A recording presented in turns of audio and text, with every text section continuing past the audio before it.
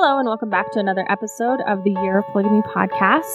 I'm your host, Lindsay, and I'm coming back this time after about 25,000 people heard me crying on the last episode. I'm still experiencing a little bit of a vulnerability hangover for that, but thank you for all the nice messages, and I'm sorry for those who I made uncomfortable. I am podcasting again because I don't know if I've got a little bit of the fire back in me or if there's just some really, really interesting things coming up. Since I am feeling vulnerable, it's nice to have two friends on who are going to help us talk about what's going on with the Remnant movement, which everyone knows is the Denver Snuffer movement. We've had Adrian Larson on before and a few others talking about this sort of, I don't know if you want to call it a break-off or what it is. But before we get into that, I just want to introduce our guests. We're going to just use their first names because they are still in a complicated situation. Is that a good way to phrase it? Yeah, that's a great way to put it. Okay, yes. So Peter and Wendy, can you say hello? Hi. Hello. Okay, so tell us, you guys, can we at least say kind of the general area that you're in Utah? Is that okay? Sure, yeah. We're in Utah County, just south of Provo. And we've lived here since we got married in 2000. So and we've been here ever since. Yeah, probably was the least likely to be in Utah County, but we're here. We're still here.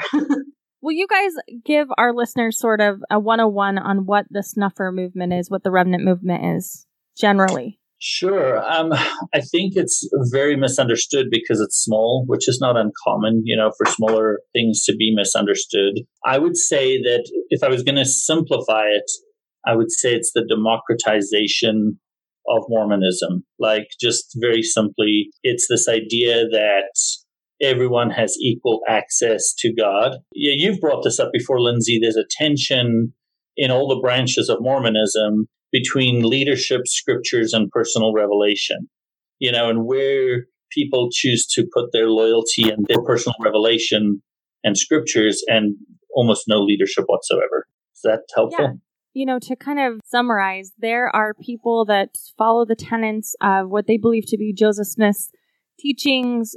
You don't really follow Brigham Young, correct?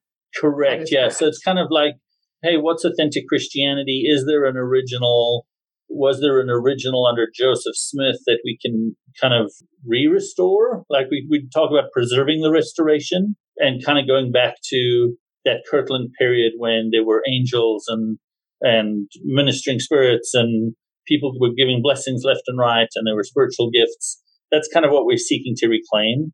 And maybe even going further back to kind of that original religion of Adam and Eve and that kind of thing. So Last time we did this interview, it was said that it's not organized. But that's probably the thing that confuses people the most because while you're not organized, you do have prophets, but not in the traditional sense. Well, we're not organized in the sense of people just gather together in fellowships and you just, once you're in a fellowship, there usually isn't any leadership. No one's called or anything. You just gather together and agree on what you want to do. And if some person wants to host a meeting and have sacrament at their home, then they'll invite everyone and you can come. And if you want to study scriptures, another person might invite people to come and study scripture. As far as prophets, so there's Denver Snuffer. He kind of was the origin of this whole Remnant movement. And he is seen by most people as a prophet, but I say prophet knowing that that's a very loaded word coming from the LDS church, where we have in the church, there's this teaching that you should follow the prophet. And if you are getting revelation that's counter to what the prophet is, then you are in error and you need to do what the prophet says. And there's not the same sort of sentiment in the Remnant movement. Tell me if you don't want to answer this, if this is too controversial, but do you guys are active Latter-day Saints in the mainstream church, correct? Correct, yes. Yeah. Can you say, I want to interview you guys about your story when you're more open, because I think right now you're active, you hold callings, and you're not completely out, right? As we would say. Yeah. I mean, this was probably going to be one of a half dozen things. I mean, our kids blab every week, so it's kind of it's inevitable at some point. Yeah. So this is the deal. So so we actively participate. We don't have recommends right now because various things that we've spoken to our leadership about, not because we're unworthy, but because it's kind of there's a juxtaposition between what we're practicing and believing inside and outside of the church. And that's the one thing about the remnant movement is there's people in the church, out the church, people attend other churches, people practice Native American practices. There's such a diversity of practice and belief, and you can be part of this and still go to your other church, and it's not a big deal. The only people it's a big deal to, I think, is LDS leadership. So, can you explain and just like briefly, what attracted you guys to the movement? That's an answer for Peter. So I've always been fascinated by truth. And I mean, I'm sure you'll come around to this if I don't bring it up, so I'll just bring it up. This concept of the second comforter is something that really appeals to me. When I was a freshman at BYU, I took a Book of Mormon class, and that doctrine was taught very clearly and openly in the Book of Mormon class. So for those who aren't familiar, kind of the idea in 2 Nephi 31 and 32, where if you accept the doctrine of Christ, repent, are baptized, receive the Holy Ghost, and continue to labor following the Spirit and studying your scriptures, that at some point the Savior himself will manifest himself to you in the flesh, and he will minister to you. So if the Holy Ghost is the first comforter, the Savior is the second comforter. So that idea has always been something very appealing to me. And that was something that Denver wrote pretty extensively about when he was in the church. And so that's something that really drew me. And the fact that he was not doctrinaire about things, that, hey, give this a try this, study this out for yourself. He wasn't dictating. He was just exploring ideas. I love that approach. There was a meekness about it rather than saying, hey, if you do it this way, you've got to do it my way or the highway kind of thing, Yeah. And for me, I would say what drew me was that Peter has always been a seeker, and our entire marriage, we have explored so many different facets, many of the different branches of Mormonism. And we would go all these different places, and we ended up at a fellowship, and I thought it would just be like one more branch of Mormonism that we're just exploring. And I guess my litmus test has always been, by their fruits you shall know them. And the fruits were good. And so we have stayed, and people have been so kind and so Christ-like. And I'm sure you can find people like that all over the place, but this is where we found a home. Yeah, it really felt like coming home. I know that sounds cheesy, but that really is what it feels like. It's like we really feel like this is home to us. And I mean, we've attended lots of places. We even went to AUB meetings and Church of Community of Christ meetings. I mean, we've tried all kinds of different stuff in our effort to discover truth and learn more about the restoration. But this really has been home for us. Okay, yeah, and that's something that I would say appeals to a lot of people, is the sort of flexibility and practice that the people, especially LDS people who don't find a lot of wiggle room for interpretation, belief, practice, have. But there's also this extra component of everyone sort of respects, like you guys have different fellowships that believe things that other fellowships don't believe. Is that correct? Yeah, that's correct. That's true. Yeah, the only unifying thing amongst the fellowships is this idea of, there's a statement of principles, the doctrine of Christ and the Sermon on the Mount are kind of the two things that unify us. And you can believe whatever you want, crazy, wacky, normal, all around that, and there's no one correlating you, if that makes sense. Yeah, that makes sense. It's hard, I think, for LDS people to wrap their head around because we're so used to experiencing our Mormonism with authority guiding it. So that even was a hard thing for me to grasp. But I think that is the thing that appeals to a lot of people. But let me just ask you this hard question, and then I want to get into updates about the remnant movement.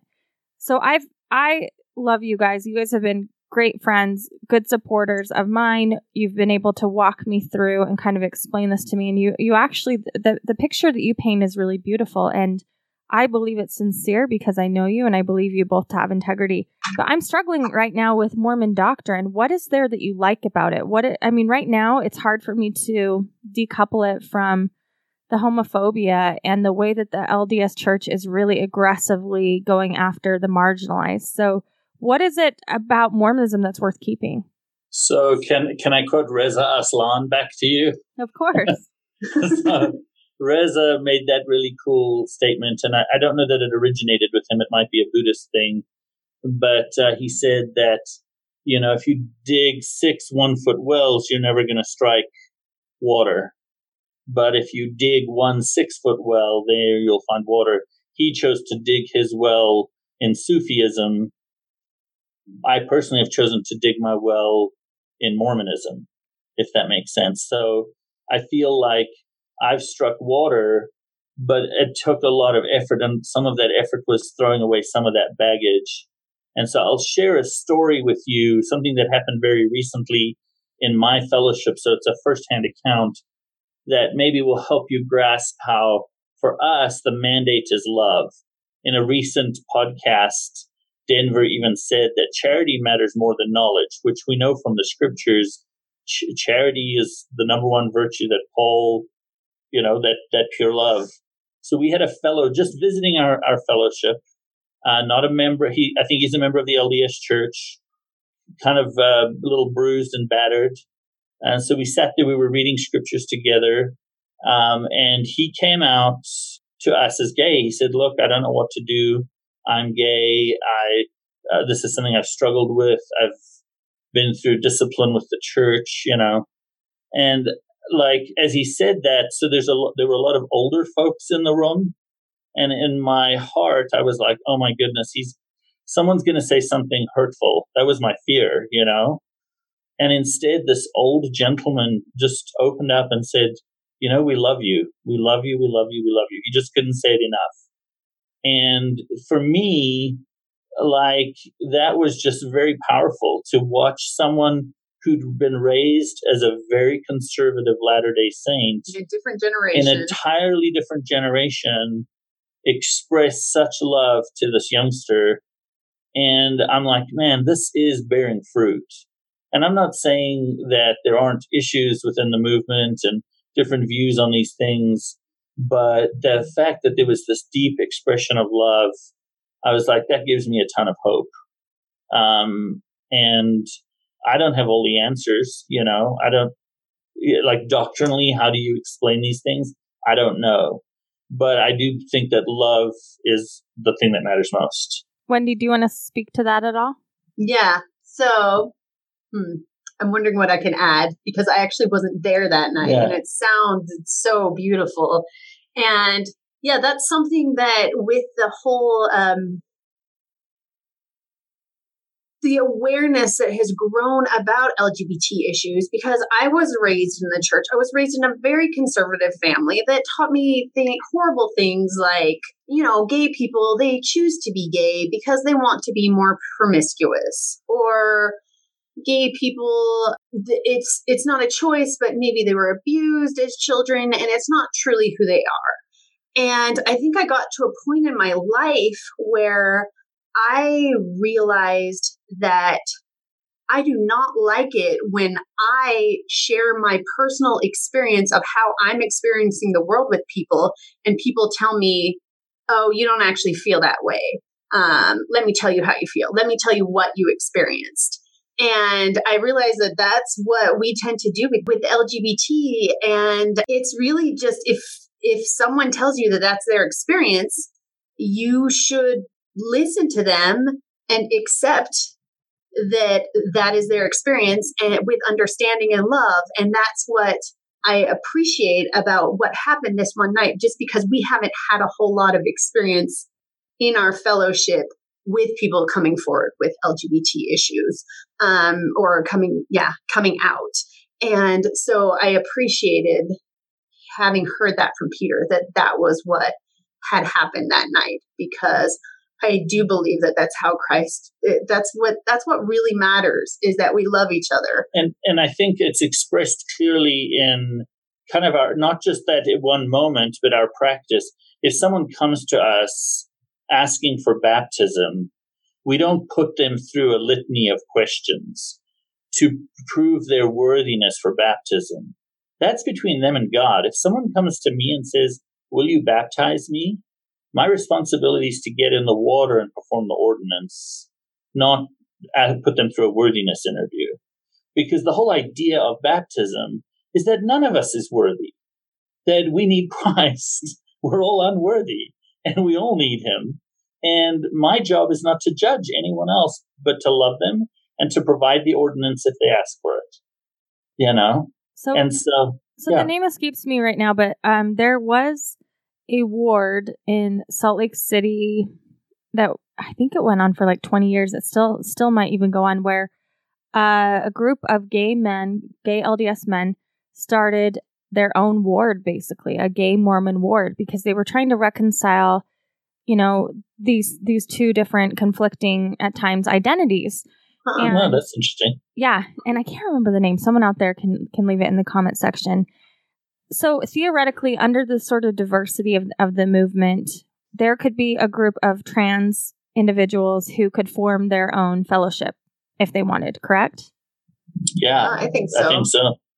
Okay, yeah. So let's just name off the diversity, because this is what I think is so compelling about the movement. And it's really in line with, at Sunstone, we're trying to take a more, I would say, intellectual, dispassionate approach to Mormonism, but along the same vein where there are a lot of ways to do this. There are more than one way to Mormon, and you guys are putting this in practice. So there are fellowships where, I don't know, give me some of the diversity. Can women baptize in some fellowships?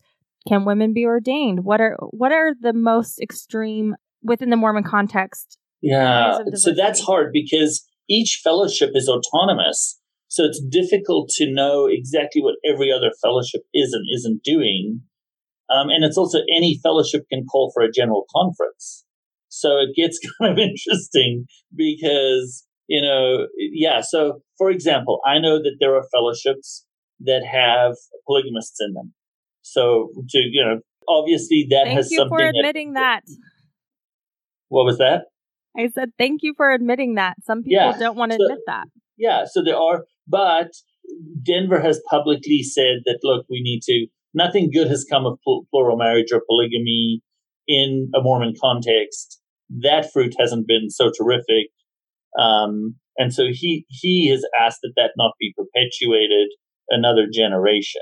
So if a guy's got a couple of wives and joins the fellowship, they can continue to live as husband and wife and to take care of one another, but they're to teach their kids not to do that. So that is one area where maybe there's been some direct, but if they choose not to listen to Denver, no one's going to go and knock on their door and say, now you're out of alignment, there's nothing like that. You know what I mean?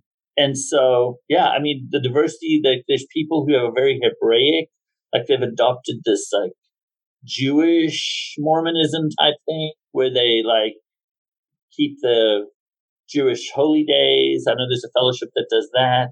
I know in our fellowship, so once we got together, just all the women, it was on September 23rd, 2017, and we just gave each other blessings, people that I hadn't even met before, just gave me blessings. And that's something we've done in our fellowship as well. Just sometimes we'll do blessings, and the men in the fellowship are often, this was something that was very surprising to me. And I'm still so church broke. I'm so LDS that I am not at a place where I'm totally I haven't learned to be comfortable with it yet. But often men will ask the women for their guidance. They want us to, share what revelation we've received, or they will ask us to give them blessings. And that's so out of what I have been used to that it actually is, I don't think I've entirely become comfortable with it, but I think that's a wonderful place to be in where there is such equality in so many ways and not equality that I've experienced before. And in that way, you really are preserving, is that the word you use, preserving the restoration? Or Yeah. I like that, preserving the restoration. That's the title of one of Denver's books, but that really is what we're trying to do. And not just preserve the restoration, but embrace truth wherever it's found. You know, if we go read the Bhagavad Gita and there's some really cool things in there, we're completely at liberty to embrace those things. Or if in Hinduism, there's things in the Vedas or, you know, and me and a bunch of guys in our fellowship got together and studied the Nag Hammadi library, and we're reading the Gnostic Gospels, and you know, it's it's a bunch of church nerds that get together and just like parse things together. But ultimately, it all boils back down to that doctrine of Christ in 3rd Nephi 11 and 2nd Nephi 31. As long as we're unified in those things, it's pretty hard to go too far off track, I guess you could say. But no one judges each other. It's quite fascinating. So this idea of building Zion is kind of looking a little more possible because you have people that are willing to embrace all these new ideas. So all of that sounds great to me. I love myself a good church nerd. But one of my consistent criticisms is I just don't see how you guys can maintain sort of this flexibility without getting tangled up in bureaucracy, because it seems like once you get too organized, too big, then you have to deal with the same sort of challenges that a lot of different, organized religion deal with. And that's what I want to talk about, because I've been hearing rumors about updated scripture projects and temple projects and things like that. So I want to get into those and my listeners can't know this, but I can know this. You two will give it to me straight. They've never tried to downplay, or as you heard, Peter acknowledged that there are polygamous fellowships. I think there's people within the movement who, are still in that LDS mindset, or I guess human mindset of we want to sort of downplay the problems and make it seem like it's perfect. And of course, nothing is perfect. Correct. Yeah. Okay. Yeah. So. Yeah, go ahead. Sorry. Okay, so this all started when I got word that there was a publication, an anonymous publication out called, oh my gosh. How to Have Your Second Comforter. Thank you. It was about the Second Comforter, and I heard that it was by the Mormon artist, John McNaughton. And now if no one has seen John McNaughton's paintings, you need to go Google him right now. He is, I would call him a pro-Republican, well, not even Republican, extremely conservative, alt-right propagandist painter. I studied art in college. I don't think that there's a lick of creative spark in what he does. He's very, and I'm going to be really hard on him because I just think he's racist, he's homophobic, he's deeply misogynistic in his paintings. And he lionizes Trump. Sorry? He lionizes Trump like Trump is going to save us all, which is funny. Yeah, it's so weird. It's like Trump is God, he's done short of painting him holding hands with Jesus, but I'm sure that's going to come. He's famous for painting political figures, and I think there was one of like Obama holding the Constitution and he was setting it on fire. Shredded it or something. Yeah, I remember that. Goodness. Yeah, really subtle. So, yeah, I had heard that he wrote this book about the Second Comforter, and I was like, what? So, because Second Comforter right now is really associated with the remnant movement, like you said earlier, it's this idea that you can get a witness yourself. So I was like, oh my gosh, what is this? So I put it out on Facebook and I said, I'm hearing that McNaughton is the author, and several people confirmed that. But do you guys want to clarify what you know from your perspective on that? So my understanding is that he is probably the author of that book, but that doctrine is not unique to our movement. I mean, it is an LDS doctrine. It's just been de-emphasized over the last 50 years. like I said, I learned about it in my BYU Book of Mormon class. And that book, I've read the book. I read it a few years ago, but it seems to have been gaining notoriety, and there are some aspects of the book where I'm like, oh, this is a good book, but I don't think that, it's not, I mean, the book's remnant adjacent, I guess you could say, as far as what it teaches. Like if it's squared with scripture, it probably does about 80% of the time. But John is not affiliated with the movement at all. He's never been at a meeting. He hasn't been rebaptized as far as I know. And I mean, personally, I don't know the guy, but I don't know that he'd be a good fit if if you've got that strongly held beliefs and you're not open to persuasion, you're not going to be a good fit. You know what I mean? Yeah. So. Yeah, no, I don't know him either, but I have the exact same response to his art, which is the only way I know him as you do, Lindsay. I don't know that he's a person I could be friends with or even really want to be friends with. And Denver's publicly criticized like political leaders. I mean, on his Sean McCraney interview that he did a little while ago, he was not complimentary of the president at all. And so I don't think that they would see eye to eye on that. And so, I mean, if you look at a normal distribution, just like standard bell curve, most of us are somewhere in that middle, that first standard deviation. Wendy and I joke about how I'm one standard deviation to the right and she's within one standard deviation to the left. Most people are somewhere in the middle because, we see things as they appear and we realize that there's lots of problems. John McNaughton would be like 5 standard deviations to the right. I think if you had to characterize the movement in any way politically, very broadly, this is a gross generalization. I don't think the movement really lands anywhere on that x-axis so much as if you had a y-axis, maybe a little libertarian, like a little more free, as far as that things, which is why the no hierarchy thing is so appealing to everyone. So, we're talking about all this diversity, and I'm talking from a liberal perspective. Do we have fellowship for trans people and things like that? Now we're talking about having fellowships for extremely alt-right people. That gets tricky, right?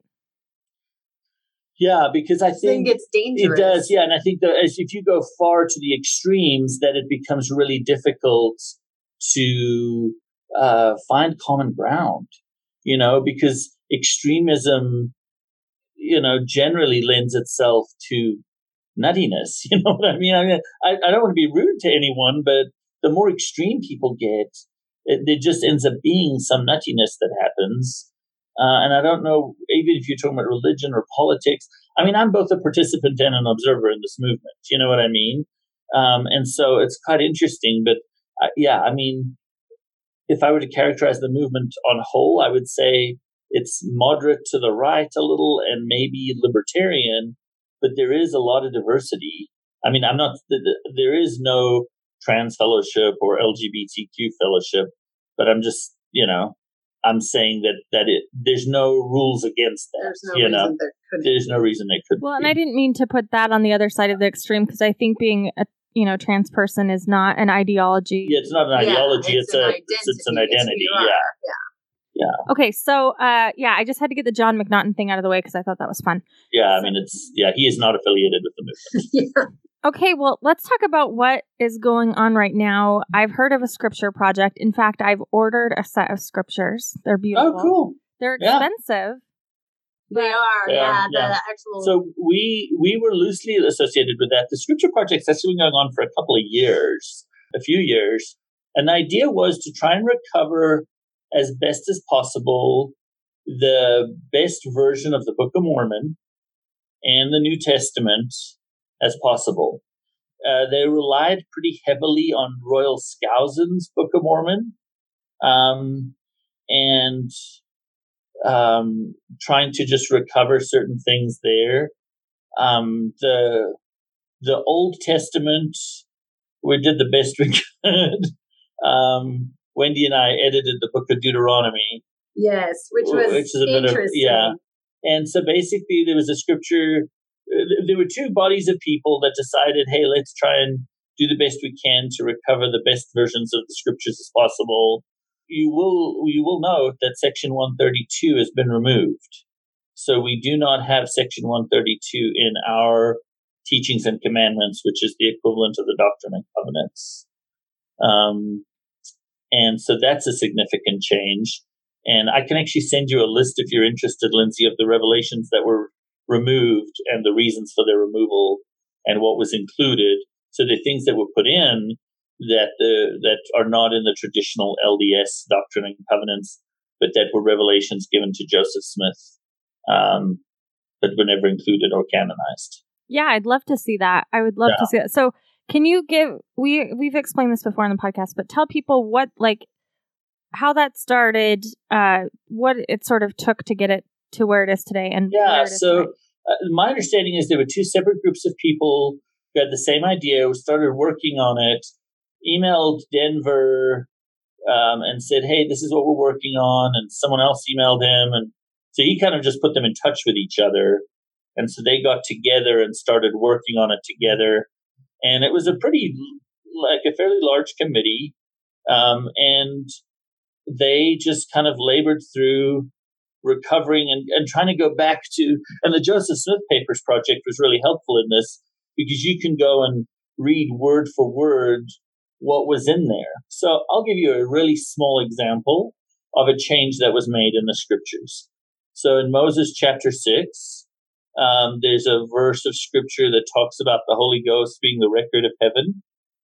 And if you look at the original handwritten version, it talks about the peaceable things of the kingdom, the peaceable things of heaven, and the keys of the kingdom, or the keys of the kingdom.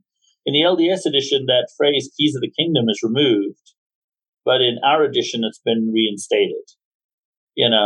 So this idea of keys being lauded over someone as a way to govern or control them, we're basically saying if you've got the Holy Ghost, you have the keys.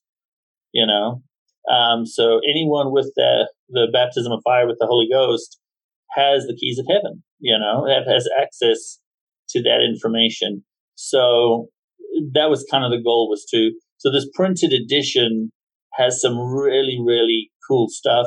And obviously some of the additions are more recent revelations to Denver, that have been added and ratified. The most significant thing, though, is in the history of LDS Mormonism, the Book of Mormon was never voted on and accepted as part of the canon. Never, if you can believe that.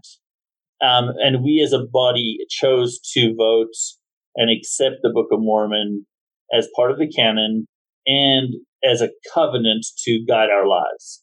So basically, that's like you've heard people talk about within the movement, there's the covenant. By and large, that is part of the covenant, is not just to say we believe in the Book of Mormon, but to really try and do what the Book of Mormon encourages, but try and live by what it teaches. Gotcha. So are there people that don't recognize those as scripture in different fellowships? I don't know. I don't know if there are. Yeah, I mean, they'd be at liberty to continue. I mean, I'm so used to my LDS edition that I still use those. The Restoration edition, I will cross-reference them and see if there are differences. And obviously for some of the newer stuff, but I've got an app on my phone that's got them on. So someone in the movement created an app so you can just have them on your phone. So, and you see that this is a fascinating thing. We have no hierarchy, no organization, but stuff's still happening. You know what I mean? And that's, so some guy, I don't know who it was. Was it Darren? I don't know who it was. Decided to create an app. So now, it was Darren. So now we have on our Android phones the Restoration edition of the scriptures. So even if I don't have them with me, if I want to cross-reference between my LDS edition and that edition, I can look things up. So, Okay, Yeah. so that's probably one of the biggest updates that has happened since we last did an episode. That, we were talking about a potential scripture thing, and now it's done. Yeah, Yeah. it Very is. beehive spirit of you all. You've really followed it. Yeah. It's funny because in my mind, I'm like, there's no way you can have a bunch of people all following the Holy Ghost, building Zion, because it's going to be mayhem. You've got to have a leader, right? That's what we think. You got to have, captains of 50 and captains of hundreds, and otherwise it's all going to fall apart. But the reality is, like, there was a lot of fighting in the movement. Yeah, it has not been smooth sailing. To come up with the statement of principles, that original idea of, hey, this is our statement of principles. This is what we're all going to agree on. There was tons of fighting about that. Once that was resolved, everything went smoothly. It's been really interesting to watch that. And now you look back and you're like, what were we all fighting about? You know what I mean? It seems so petty. And I really think that's part of, at least in my view, kind of God's handiwork. Is it's kind of like a bunch of 4-year-olds fighting about what to put in the picture. And then when we're all done, we're like, hey, look at the picture we created. God's like, yeah, good job. Nice job. Let's put it on the fridge, Yeah. So.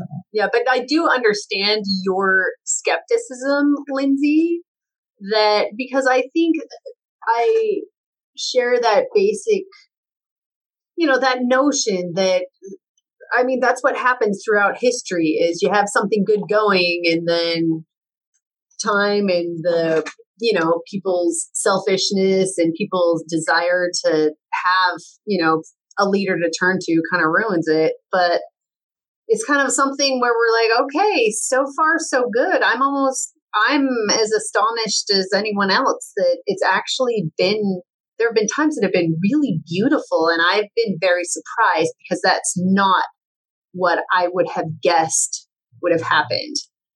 And I think that in some ways it's going to be, the proof is going to be in the pudding. You know what I mean? We're actually going to have to see if this pans out. And I am just faithful enough to believe I think we can pull it off. But there's a part of me that's like, you know what?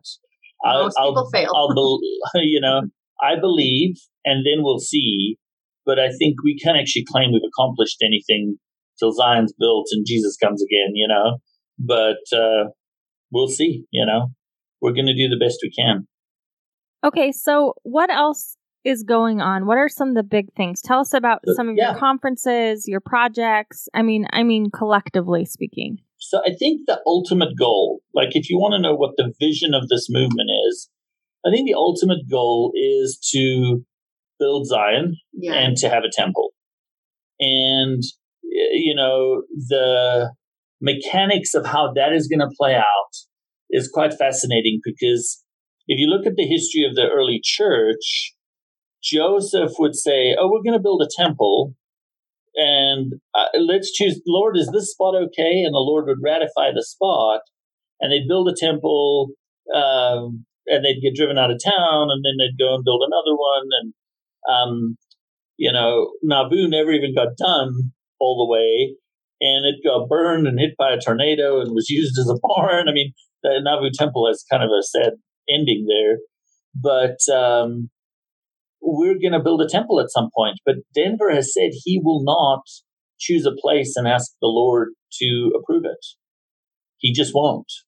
So how we're going to find out where the temple's to be built in the mountains here in the everlasting hills, how that's going to happen, I don't know. But that's got to happen sometime in the future. Will that temple have ordinances similar to the LDS temple? I doubt it. I have no clue what those ordinances will be like, but I do think that they'll be, instructive. I think the temple will be the center of cultural celebrations, a place of learning, a place where people can come for refuge and to relieve the poor. And I think the precursor to that is how we administer tithing in the movement right now. So how's that working? The tithing thing? Yeah. Really well. So You do it in your fellowship. You do it in your fellowship. Or even by your own. Yeah, like if I want to self-administer my tithes, like I see someone who's struggling, I can, take care of that and count that as my tithing. Or as a group, we get together, like the way our fellowship does it is we put our tithing in a box. I know this sounds pretty rudimentary. And we put it in cash. And then we, by common consent, we just pray about who has needs. So if someone has a need, no one person administers the money. It's just we all do it. And so we pray about, can so-and-so, can we fix their car? Can we pray for their kids' preschool? Can we help them buy groceries? Can we pay for their, chemo treatment, whatever it might be? And we'll pray about it. And once it's unanimous, we send them the money or give them the money and take care of it. And it's really very efficient. There's not like long waiting processes or whatever. Like typically we decide that evening what we're going to do with the money. And then if there's excess in our fellowship, which there usually is, then we kind of like just hold on to it until there's a need elsewhere. And then we'll all pray about it and decide, okay, yeah, we're going to send that money to these folks up north who, are having health challenges, or someone needs a home and they're being evicted. And so they need their rent paid for 3 months or something like that, so.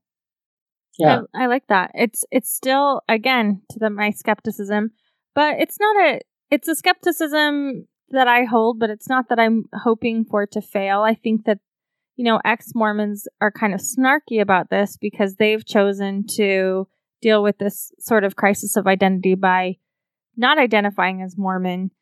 And so it's hard for them to understand why you would still want to put your faith in something, right? So I heard a talk this last Sunday. So a good friend of mine gave a talk, and he said that, and I really like this, he said that we are, as Latter-day Saints, very, he didn't use the word addicted, but we have this obsession with certainty. And I think that certainty is sometimes the enemy of truth, because we're certain that this whole list of things is true. And because of that certainty, we're not open to anything new or different. Then when folks leave the church, they are now 100% certain that none of it's true, that it's all bogus. And I think once again, they just take that certainty or maybe a little bit of hubris, with them. And so I think that there's a great power to be had in saying, you know what, I don't know. I'm uncertain, because that's like a good seedbed, that humility for faith to grow and for time and experience and pondering to kind of figure it out. Wendy and I didn't just jump in and like, oh, remnant movement, let's try this, We did try. It was a little like that. It was kind of. But we weren't. We spent a lot of years. Yeah, we spent a lot of years looking at a lot of different things. And when this came along, we gingerly put our foot in the water, and then we got baptized. And then 6 months later took the covenant. Yeah. So it's been an interesting journey, but I think that certainty is definitely dangerous because it erases faith and it erases humility a little bit. Yeah, I hope that people listening can understand that it's so hard. On this podcast, I interview so many different people, and I always want to say, but you're normal. And I think everyone is, that's what's so unusual about the remnant movement is you don't really have anything that distinguishes you from on the outside. Like you don't have a different dress or outfit or marking that sets you apart from a Latter-day Saint.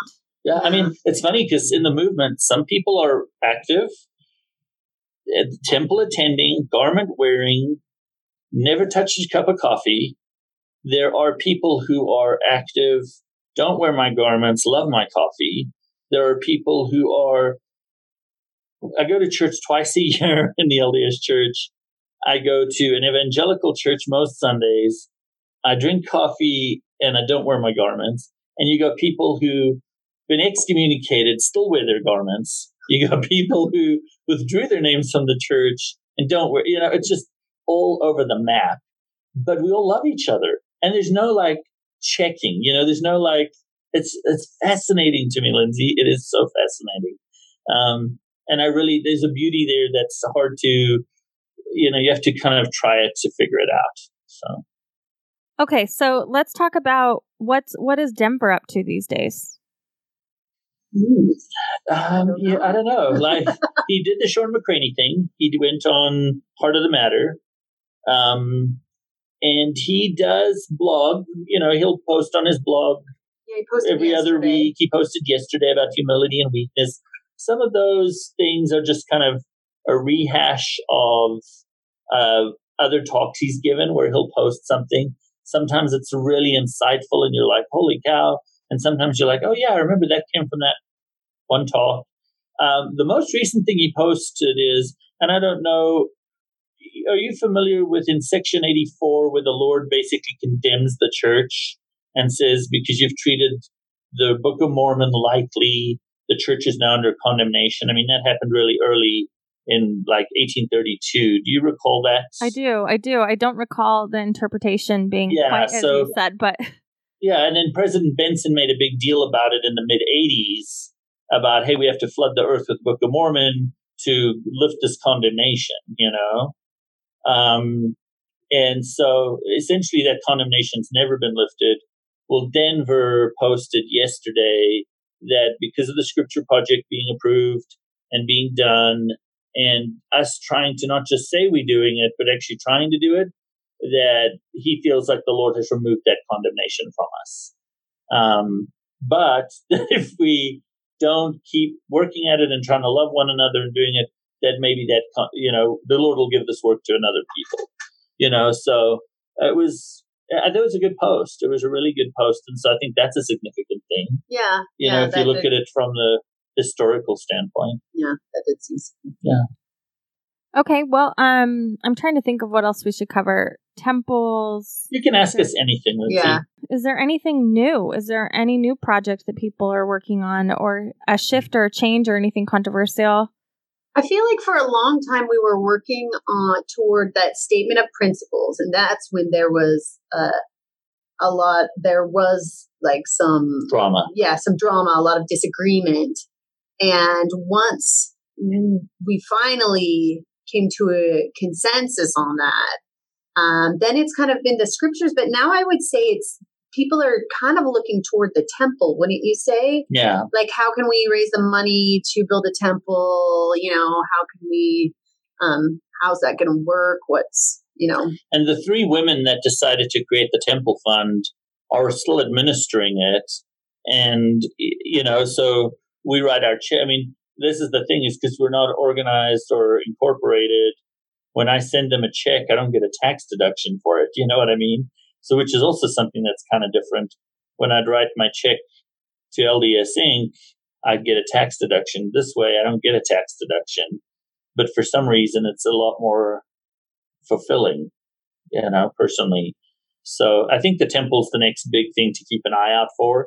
Some kind of announcement about that in the next... Who knows? I'd be speculating 2 to 5 years. But I have no somewhere idea. in there. And then we are going to do a conference in Boise Is that in March? Yeah, March. Probably. So there'll be a general conference in Boise in March, and then another one in September. Yeah. And it's kind of funny, the democracy of how the conferences work, because any fellowship can decide to put on a conference. And we thought, oh, hey, our fellowship, we thought, hey, we should host a conference at our, down in Utah County. And we thought, okay, why don't we plan for the conference a year from now? And then through the grapevine, we heard, oh, somebody already kind of wanted to do a conference a year from now. And so we had to improvise, and we really wanted to do a conference. So we had a summer conference, which you normally don't have. But that's sort of because there's no official, like Olympic committee to choose where the conference is going to be.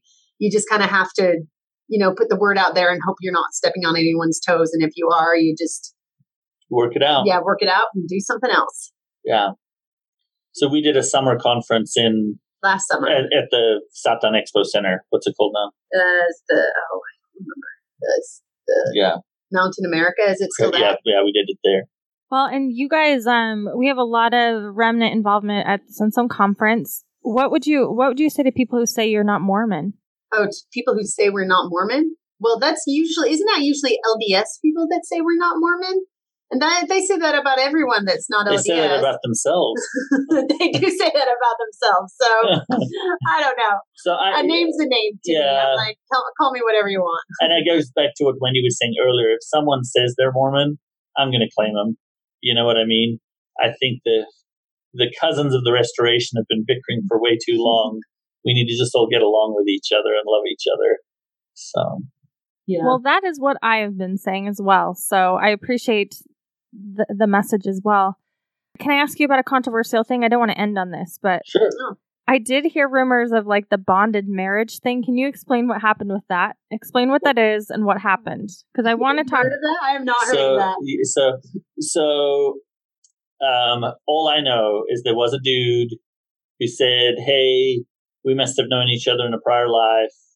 It's kind of what Jim Harmstrom was doing down in Manti back in the day, and it was just like a handful of individuals, and it was, I don't even know where this took place or who it was, but someone did have their priesthood taken away from them by a council of 12 women. Oh, I did hear about that. Yeah. And so it's interesting because the way priesthood works is, in order to function in your family, you don't need permission from anyone. But if I want to go baptize people outside of my own family, I have to be sustained by at least 7 women. One of them has to be my wife. And then to take that permission away from me, a council of 12 women needs to do that. So women are the only ones that can sustain someone with priesthood, to exercise priesthood. So I know that a council was called and someone had their priesthood taken away from them. And it was because of adultery is adultery. You know what I mean? And people try and call it all kinds of different things. But if it's adultery, if it walks like a duck and talks like a duck, it's adultery. Well, it sounded like predatory. There was something like that. Yeah. I don't know. I don't know the details. I was watching it, and I don't bring this up to like say, oh, here's a seedy thing.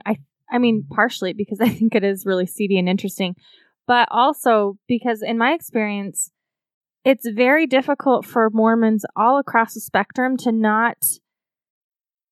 be able to avoid the idea of polygamy. And so I was waiting for it to sort of come to the remnant movement, and it seems like it did in the form of, like you said, there was a man who believed that in a former life he was like Abraham and he was promised to one of his wives, and because they were former people and they were sealed in a former life, their sealing is still present today, even though they're in different bodies now or something like that. And yeah, that's kind of how it was explained to me when I asked about it.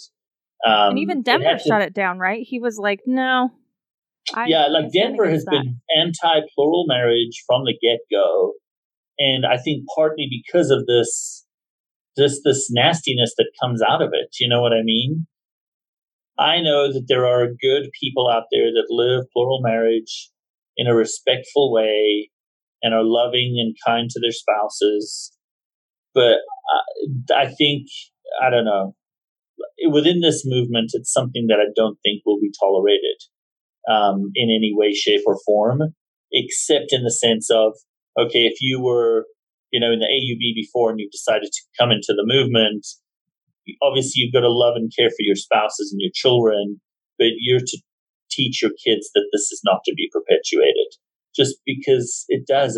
In the back of Mormon men's minds, it creates like a little escape clause in their marriage covenant, like a justification. I mean, think about how many LDS men have committed adultery because of, in the back of their minds, they're like, well, maybe it'll be okay. I know my wife's gonna, I don't know. I think she was supposed to be my wife. And I think a lot of craziness has happened because of that idea. And Denver has shut that down big time. And I just. So would that point to a hierarchy though? So the way you explained it with the council, it seems more local level. So there are some stops in place as far as things, because obviously a guy could do that. He could get followers and he'd probably start his own thing, but the remnant, the other fellowships wouldn't claim that. No. And that's kind of the apostasy, prevention, the apostasy control that exists in the remnant movement is if one fellowship gets off track big time, basically they just self-excise. You know what I mean? Like people would probably quit inviting them to conferences and they secede from the union. I don't know what it looks like. But yeah, so we just wouldn't recognize them as part of the movement anymore, but how that looks, I don't know. But that particular guy, the one I'm aware of anyway, it was more like an individual. It was an individual, and like a bunch of ladies got together and said, we need to stop this. And so they called a council and voted to rescind his right to use priesthood. So, are there any other big controversies right now that, people are grappling with as a more collective movement, ideologies or projects? I think that, like a lot of folks that leave the church, this is a minor one, maybe, people are experimenting with how they interpret the word of wisdom. So I have heard Denver mention a couple of times about the importance of the word of wisdom and following it, and but how we interpret it is pretty loose. Like the hot drinks are not tea and coffee, for example. They would be hot, like as in, distilled liquor that you drink and burns its way down. That would be a hot drink. And, beer would probably be okay because it's a mild drink made from grains. But I think maybe that some of the youngsters in the movement, like in their early 20s, have maybe taken some liberalities with that interpretation. And like a lot of Mormons believe the strict confines of the LDS Church, they then have never learned to monitor their alcohol usage. I think maybe there's a little bit of that. Not so much that I wouldn't say, I've never seen it, except maybe on one occasion where someone had one too many beers.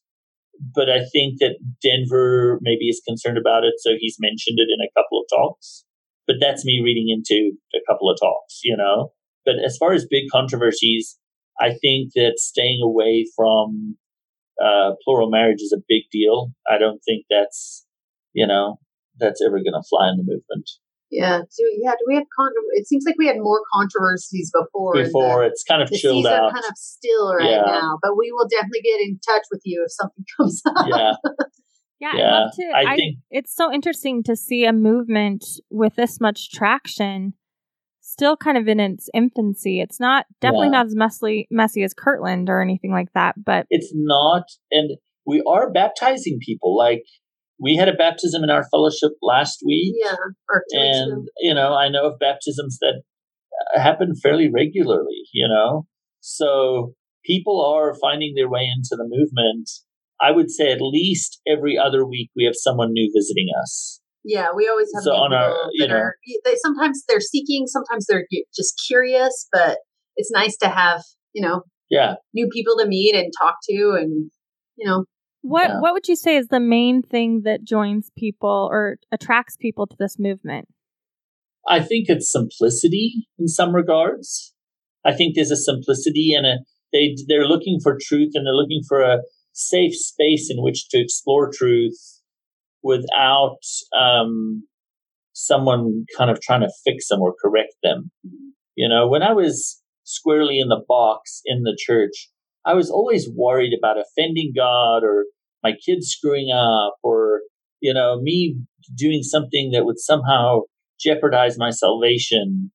And subsequently, I'm just really, I feel like free to explore my faith, free to act in faith and not be afraid.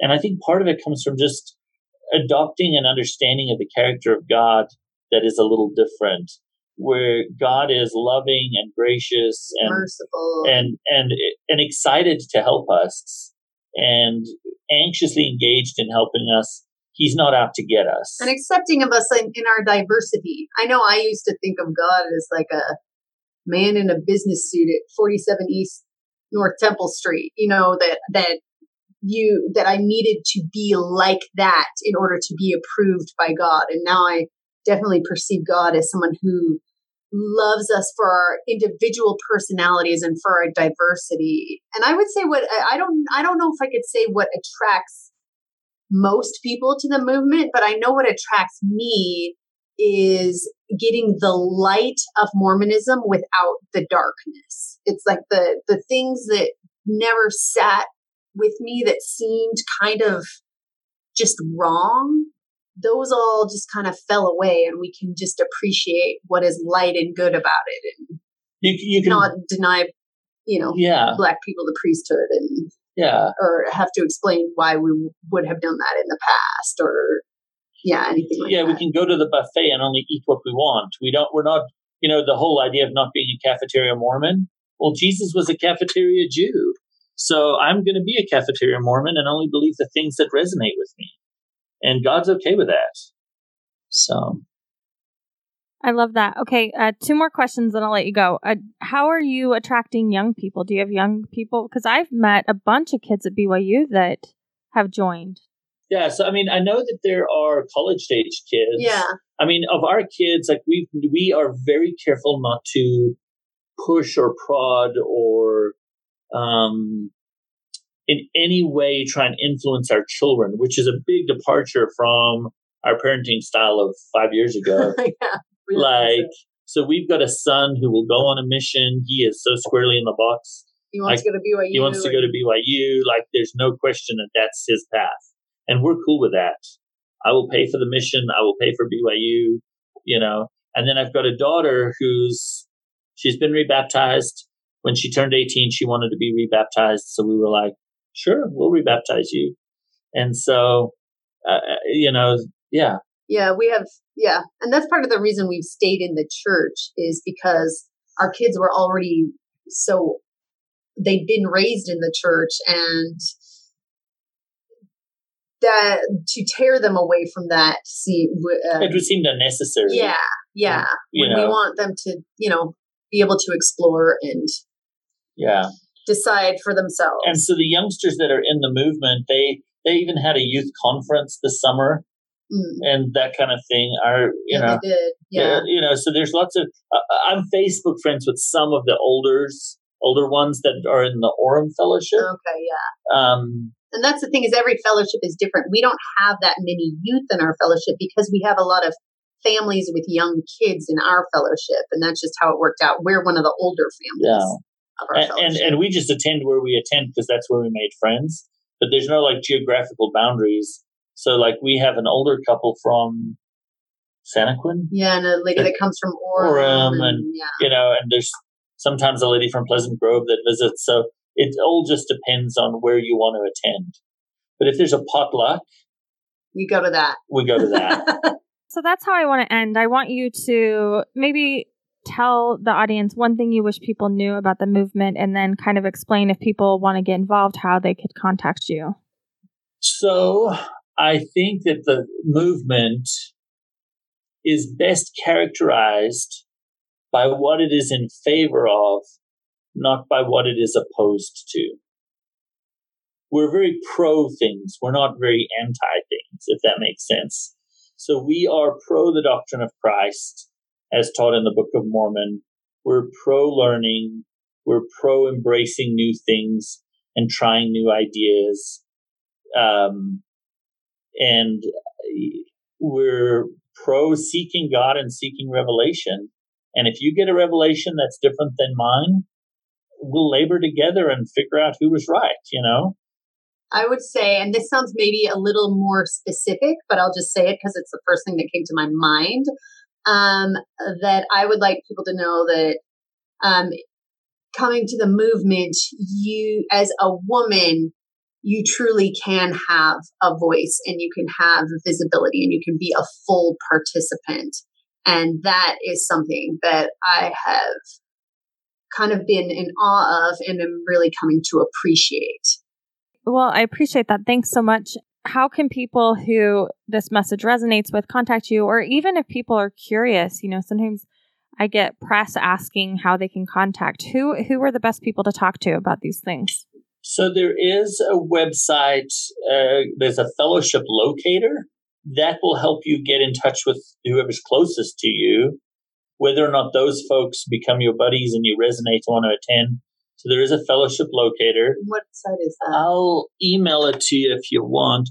And then zionsreturn.org is a good website that was put together by a bunch of folks. So zionsreturn.org. It's got really good YouTube videos. It has some, like Kirk and Karen Strong and Matt Lohmeyer. It has their interviews on. And so I think that's a good resource for learning things. And you could also kind of fill out the form and they would put you in touch with, whoever's closest to you. Yeah, so just fellowshiplocator.info. So if you're in Japan or, I don't know, there's fellowships all over the place. So where do the folks go who are into bonded marriage? Just ask. We wish we knew. I don't even know which fellowship that was in. Yeah, they could. Yeah, I don't know. That's hilarious. Well, thank you so much, you guys, You're for taking the time to come on here. I know it's kind of nerve-wracking for you, Wendy, especially, so I appreciate it. And are you guys going to be? Do you have any plans to present at Sunstone this year? That might Maybe be fun. Wendy can. We might enjoy it if you'll have us, Lindsay. Yeah. I would love that. If you guys haven't heard these two talk theology, they know what they're talking about. If they're not just trained in Mormon theology, but they understand it very well. And so I go to them often with questions when I need help understanding difficult theological questions. So thank you for that as well. You're too kind. And then another website would be restorationarchives.com. So that's got the scriptures on. It's got a bunch of stuff on.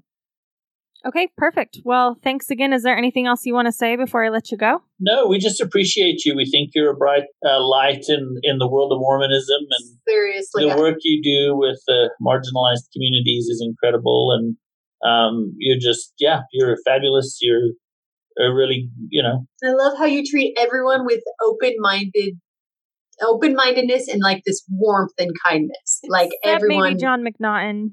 But honestly, this is what it is. I'm way more judgy about him as an art critic than as like a Mormon. Yeah. But if you're interviewing him on your podcast, you might hit him with hardball questions, but I can't imagine you being unkind to him. Well, Brother McNaughton, you are welcome to come on. I would like to talk to you about the book, and I would like to talk to you about your art, because I don't think that he lacks talent. I think maybe vision is what he lacks. Okay, you just talked about how open-minded I am, and then I proved you wrong. That's what. No one's perfect, Lindsay.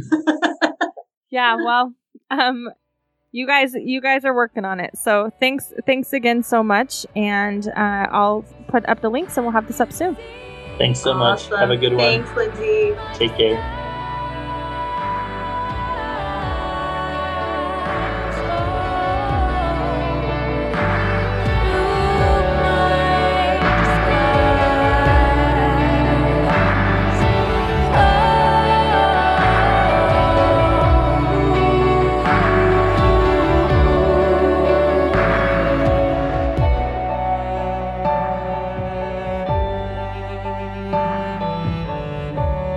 The song you just heard is called My Disguise by Mikkel Dowse.